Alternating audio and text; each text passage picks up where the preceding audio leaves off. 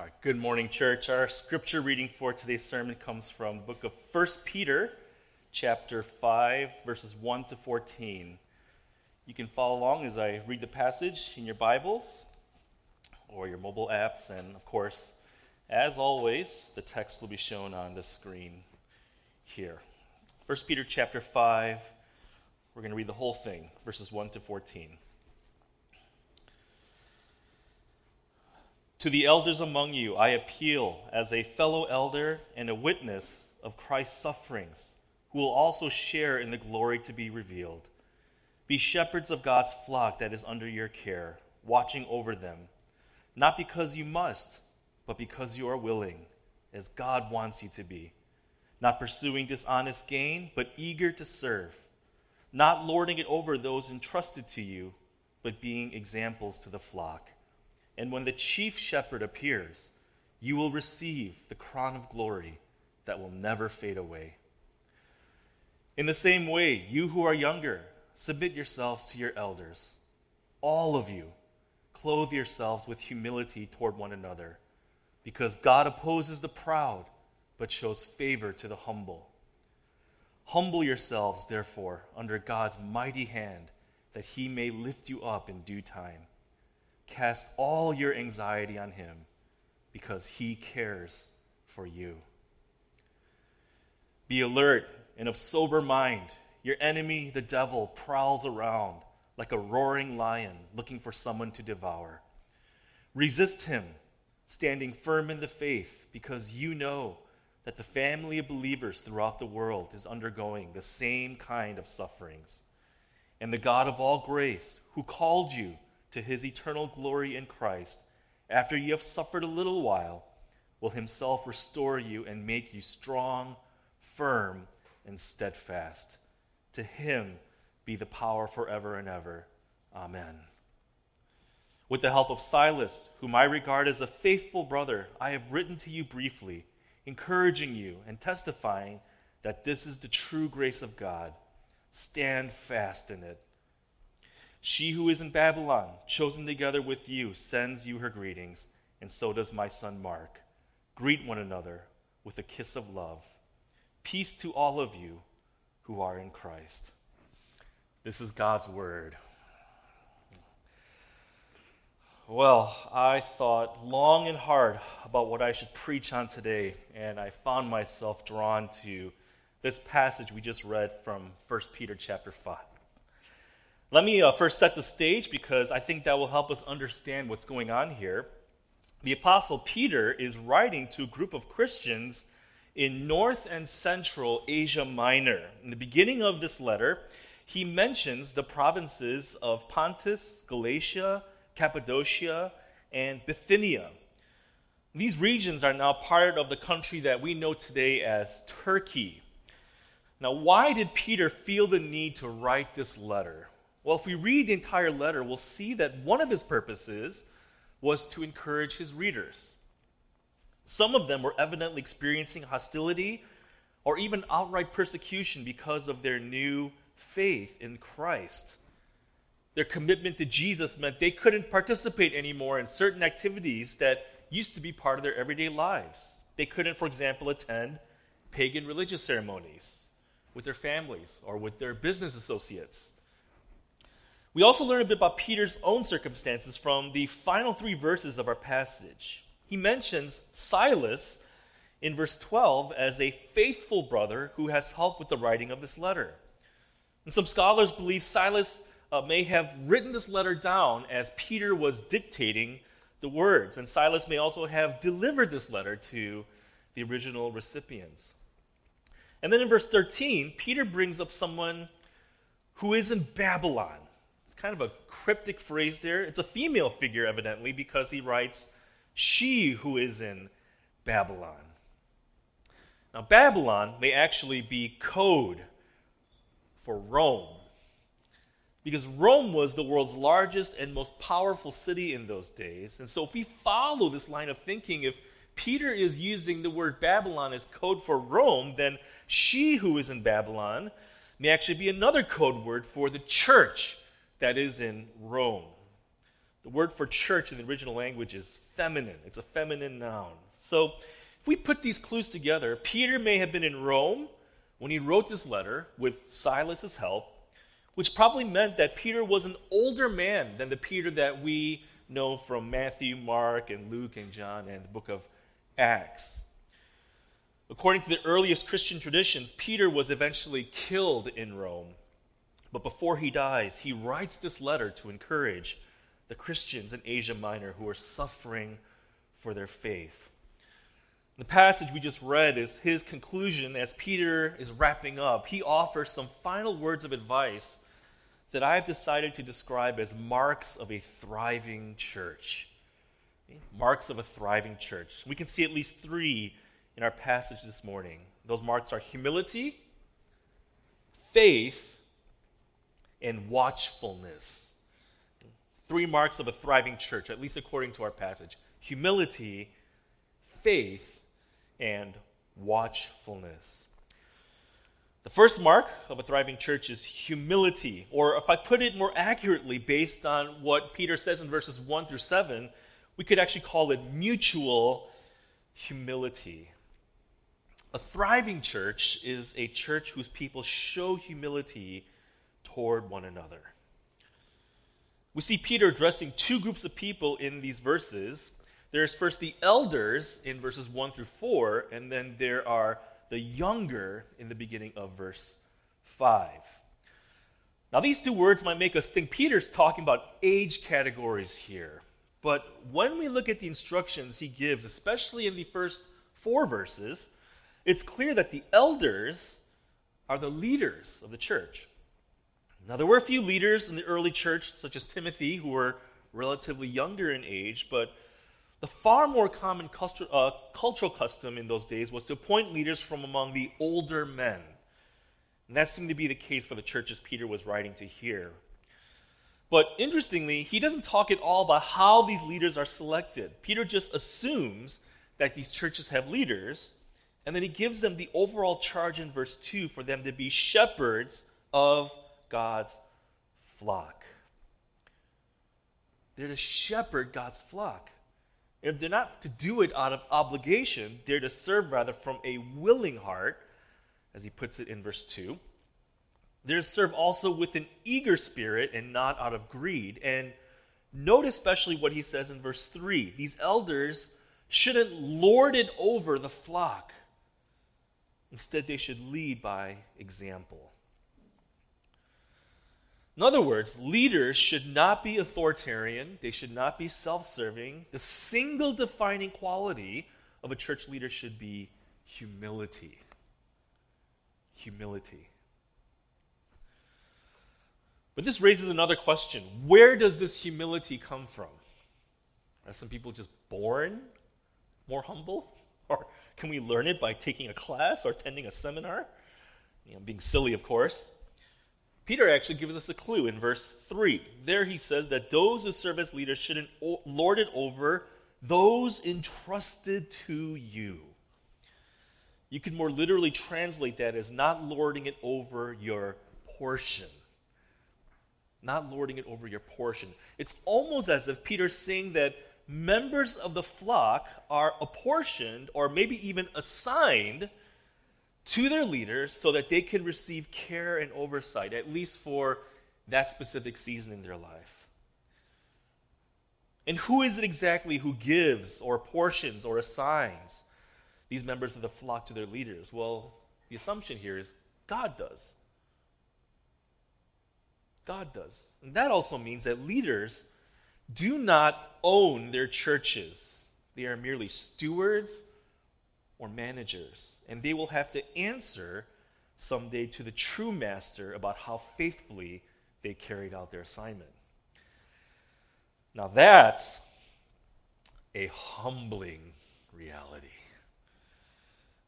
Any leader who really gets this will know that there's no place for arrogance or selfishness among those who would serve Christ and his people. And I think this is also why Peter mentions the chief shepherd in verse 4.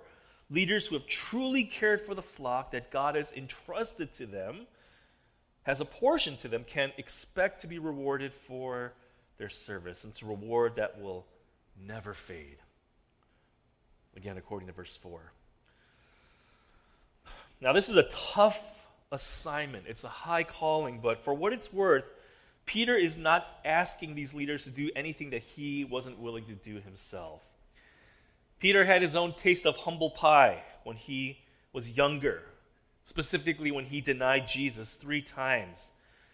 In fact, his charge for these leaders to be shepherds of God's flock in verse 2 of our passage is the same word Peter himself heard from Jesus in John chapter 21, verse 16, when Jesus said to Peter, "Take care of my sheep," as Peter was being reinstated.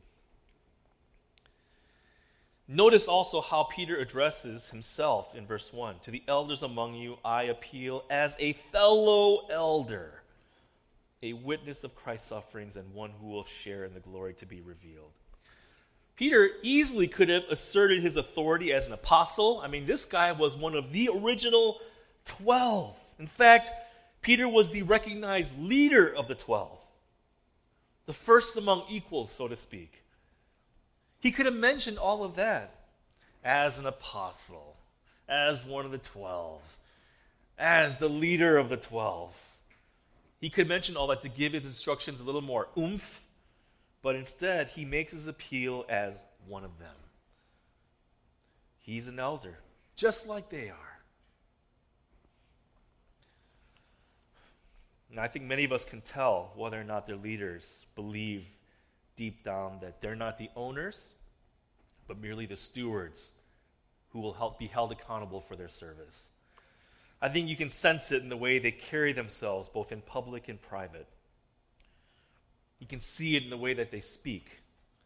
You can see it in the attitude that accompanies their decision-making. I just have to say, one of the greatest joys and privileges I've had pastoring here over these past 11 plus years has been the opportunity to serve with so many leaders who have modeled consistently this kind of humility. I've seen it among our C group leaders. I've seen it among our women's group leaders, our men's group leaders. I've seen it among our youth group parent volunteers. I've seen it among our RCC kids volunteers. I've seen it among our worship team members and our facilities members who sit up every morning, our welcoming team members who greet each person as they come through the doors and send emails to folks who are visiting or new. I've seen among those who watch our kids in the morning as everyone else is setting up before service. I've seen it among our deacons year after year after year. I've seen it among those who have served on our finance ministry. I've seen it among our staff. Many staff I've been privileged to work with. And I've seen it especially among our elders. It has been such an honor to serve with these men and with their families. They have taught me so much through their example. I've known these brothers for a long time. In many cases, our friendships goes back for decades. And I have to tell you, these guys are the real deal. I've seen them consistently model to me and to our church the kind of servant leadership that Peter calls for in our passage. And I know RCC will be in good hands as they continue to shepherd this flock that's under their care. Now, after this lengthy introduction to the leaders, Peter also has something to say to those who are younger. In the same way, you who are younger, submit yourselves to your elders. Now, remember, in light of the context, the younger here is basically anyone in the church who are not serving as leaders. And Peter's point here is, just as the leaders are to show humility toward the flock by not lording it over them, the congregation should also show humility by submitting to the care and oversight of their leaders. Peter talks a bit more about this mutual humility in the second half of verse 5. He says there, all of you, clothe yourselves with humility toward one another, because God opposes the proud, but shows favor to the humble. That's a rather odd phrase Peter uses there. Clothe yourselves with humility toward one another.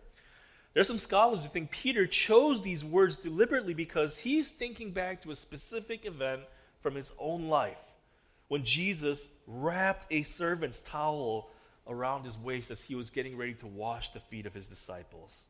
Peter was there when Jesus set that ultimate example of humility. You may remember from that story in John 13 that Peter was actually a bit uncomfortable at this thought of his master washing his feet. But now he has a warning for those who don't want to listen to his instructions here. Anyone who claims to be a Christian but shows no interest in learning this kind of humility will find themselves facing a very tough opponent. He quotes from the Old Testament book of Proverbs in verse 5 when he says, God opposes the proud but shows favor to the humble.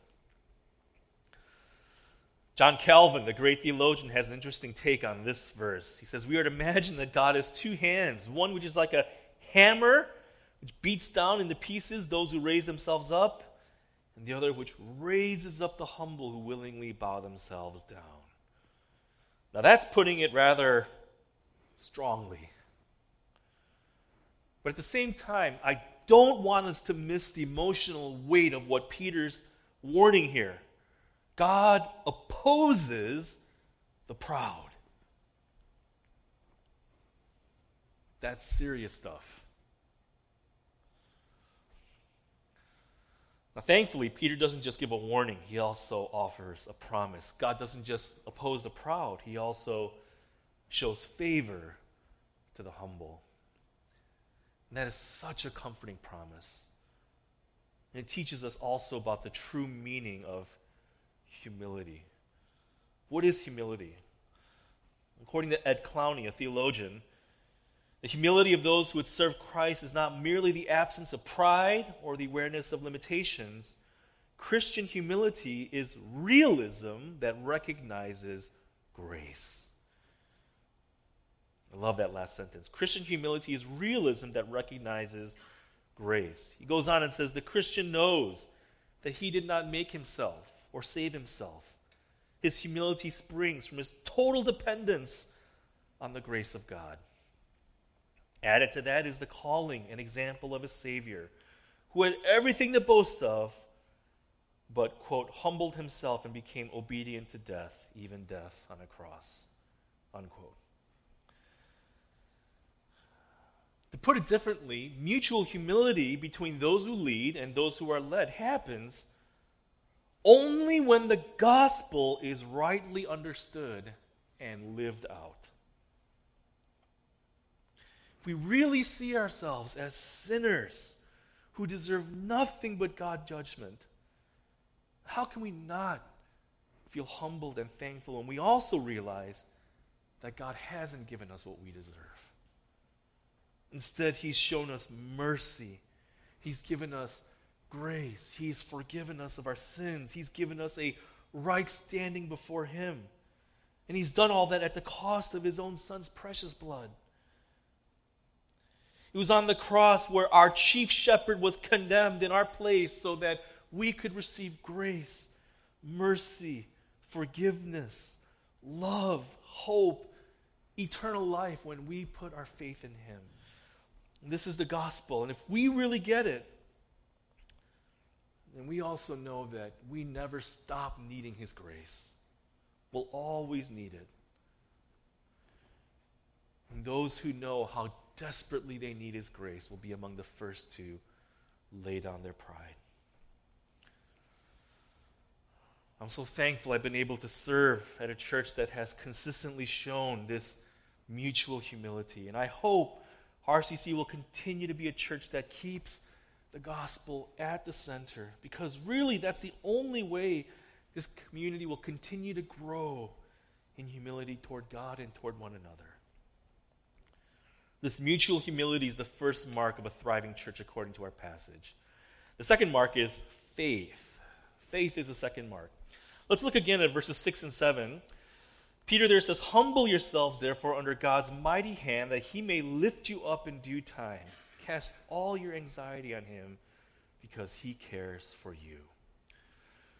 Now that phrase, God's mighty hand, shows up in other passages in the Bible. We see it, for example, in Exodus chapter 13, verse 9, to describe how God delivered his people from slavery in Egypt with his mighty hand. If that's what Peter has in mind, his message in our passage might be to his readers that they should trust in God's power to rescue them from their suffering. But the Bible also uses that phrase to describe how God can use even hardship for his people's good. This is how it's used in the book of Job. In Job chapter 30, verse 21, he complains about how God has attacked him, his words, attacked him with his mighty hand. But if you read the whole book of Job, then we know that Job is not yet aware that God has greater purposes even behind his suffering. And if this is what Peter has in mind, well, then he's reminding his readers that God can use even their short-term suffering for their long-term and eternal good. And I think he may actually have both of these ideas in mind. Peter's encouraging his readers on the one hand to submit themselves to whatever trials they're experiencing, knowing that God can use even that hardship for their good, but they should also trust God to bring them safely through those trials in his time. He will deliver them by his mighty hand. But this kind of faith, it's hard.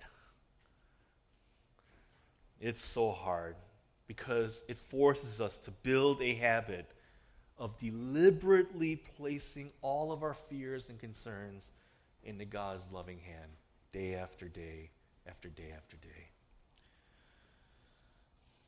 And we see this in verse 7. He says, "Cast all your anxiety on him because he cares for you." This is how we build faith, by casting our anxiety on the Lord, trusting that he cares for us.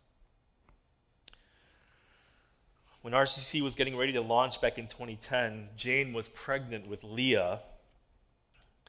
Seeing that older picture with our kids at the apple picking brought back some of those memories. And when Leah was born, Titus officially became a middle child. Amen. Well, many of you know that Leah and Titus are less than 2 years apart. And a good number of you also know that the age difference between Titus and our oldest, Timothy, is more than 4 years. But not as many of you may be aware of the reason why there's this large age gap between our two boys. The reason is we actually had a difficult time conceiving after Timothy was born. We went through month after month after month after month after month after month of negative pregnancy tests. And there was even a point where we started wondering if we'd even have another kid. I mean, we wanted one badly, and boy, in our lower moments, we would even think stupid thoughts like, well, maybe God isn't giving us another baby because we're doing such a bad job with Timothy. I know that sounds crazy, but I'm just being honest. When you're not emotionally in a good place, your mind can kind of run into dark corners, if you will. Now, our story has a happy ending. God gave us Titus, and then Leah. But I'm not sharing this because I believe every trial has a happy ending this side of heaven. I've been a Christian and a pastor long enough to know that's not the case. I'm sharing this because as we were going through that tough season, we knew in our minds that we needed to surrender this burden to God, but actually doing that was so hard. It had to become an everyday decision for us. I guess what I'm saying is this faith that Peter's talking about here, it's hard. It requires an everyday decision to consciously cast our anxieties upon God, especially when he doesn't seem to answer us as quickly as we'd like him to. I know some of us here feel anxious about our church's future, but I also hope many of us will be able to really take this word from Peter to heart. God may, in fact, be offering an opportunity to seek him together, to cast your anxieties upon him and grow in your faith together. Faith is the second mark of a thriving church. The third and last mark in our passage is watchfulness. Watchfulness. One important point Peter makes in our passage is that if God's people are going to thrive, they need to be spiritually alert. They need to have a mindset of watchfulness. Look with me again at verse 8. He says there, be alert and of sober mind. Your enemy, the devil, prowls around like a roaring lion looking for someone to devour. Now, Peter, of course, had firsthand experience about the danger of not being alert, of falling asleep at the worst possible time. You remember he couldn't keep his eyes open when Jesus was praying in the Garden of Gethsemane, and once he finally woke up and came to his senses, Judas had already arrived on the scene with the Roman soldiers. Judas, well, he was a traitor. For our enemy, even more dangerous. Peter describes him as a roaring lion looking for someone to devour. There was, according to Peter, a dark force behind the persecution and the suffering that these Christians in Asia Minor were experiencing. And even today, Christians all around the world are still fighting a spiritual war. The Apostle Paul gives the same warning in the final chapter of the book of Ephesians when he says, our struggle is not against flesh and blood, but against the rulers, against the authorities, against the powers of this dark world, and against the spiritual forces of evil in the heavenly realms. Many Christians who live here in the West, we tend to downplay this idea of spiritual warfare because this kind of thinking seems a bit too primitive, unsophisticated for our supposedly more sophisticated understanding of reality. This reminds me of an older movie from the 90s called The Usual Suspects. One of the characters in this movie has this memorable line. It says, the greatest trick the devil ever pulled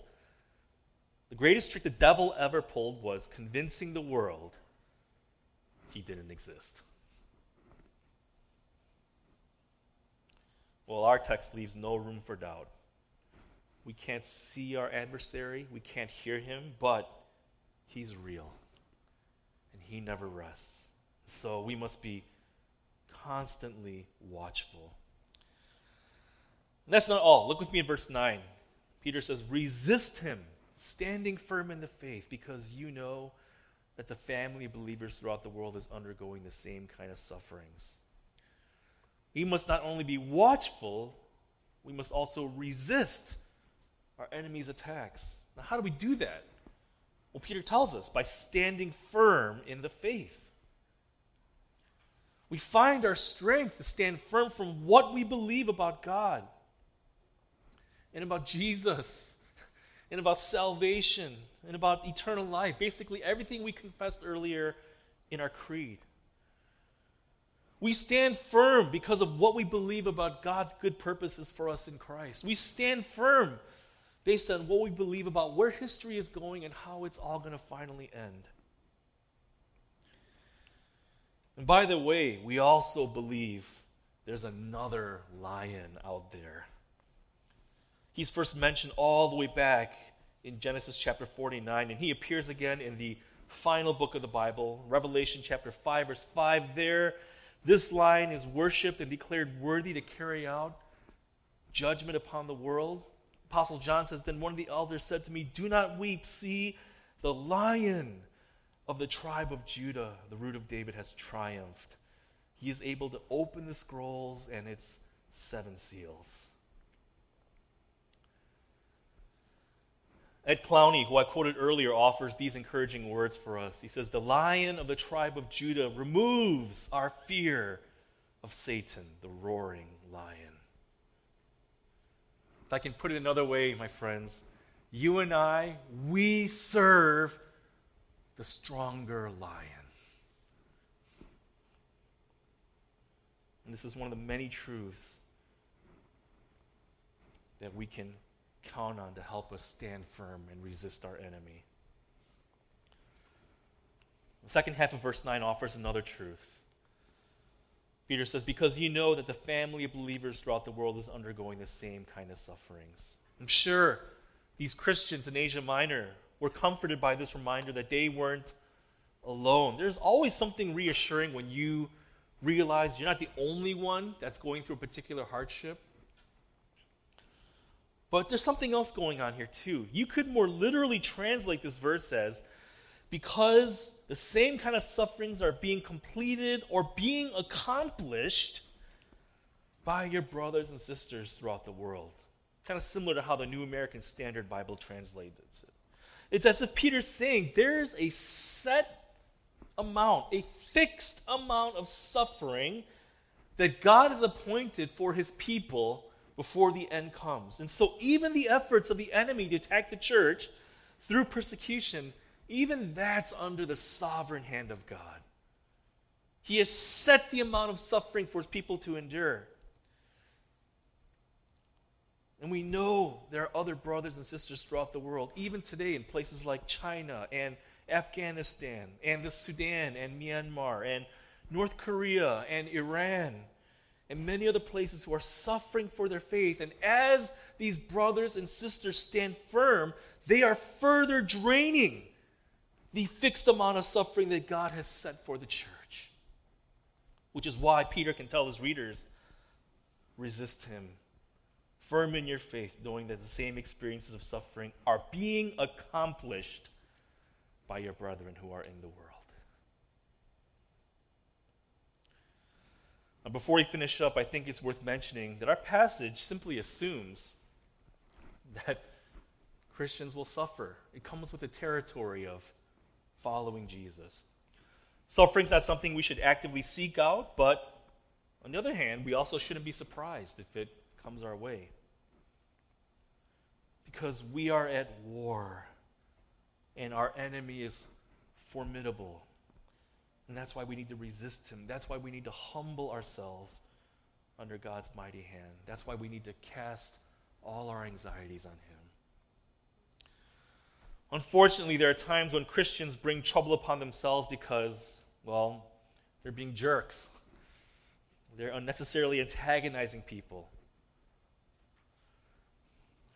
But let's not kid ourselves, my brothers and sisters. There are also times, even in a free society like ours, where some suffering may come our way simply because of what we believe, because of the truths that we confess. So, watchfulness is the third and final mark of a thriving church. Now, before he gives his final greetings, Peter leaves his readers with one last promise. He says, "And the God of all grace, who called you to his eternal glory in Christ, after you have suffered for a little while, will himself restore you and make you strong, firm, and steadfast. To him be power forever and ever. Amen." Good news for these Christians in Asia Minor is that their suffering wouldn't be the end of their story. Perhaps it'd continue for the rest of their lives, but from the perspective of eternity, it's just for a little while. The same God who called them in Christ to eternal glory will restore them, whether in this side of heaven or in the glory to come, and he will make them strong, firm, and steadfast. And he can do all that because, well, God is all-powerful. And so verse 11 gives the fitting doxology. To him be the power forever and ever. Amen. I find it interesting. These believers in Asia Minor were suffering for their faith. So it may seem strange to say that humility and faith and watchfulness are marks of a thriving church. I don't think most people would think of a persecuted church as a thriving church. But it was. Maybe some of us here, you're not sure if RCC can be a thriving church. Well, I'm here to tell you, it can be.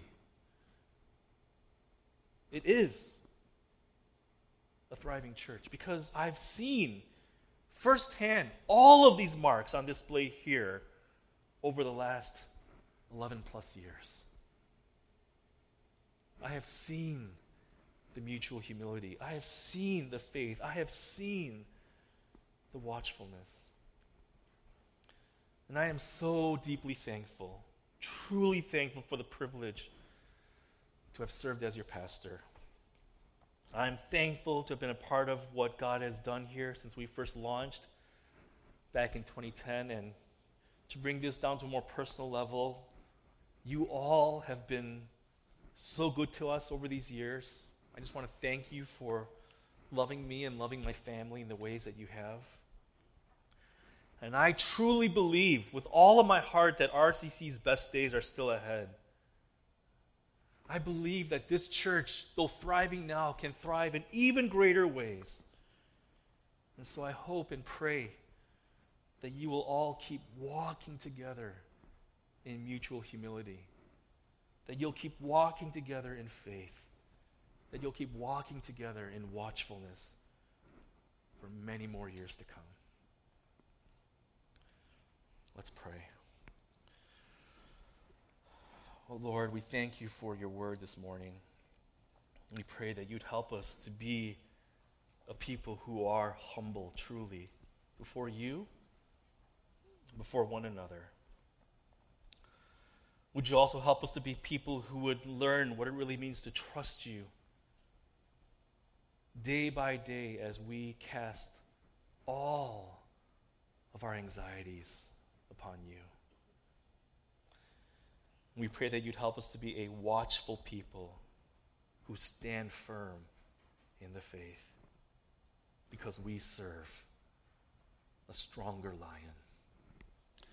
We ask that you do this by your grace so that RCC can continue to thrive even more, so that more and more people would come to see through this church how great and how good you really are. We ask these things in Jesus' name. Amen.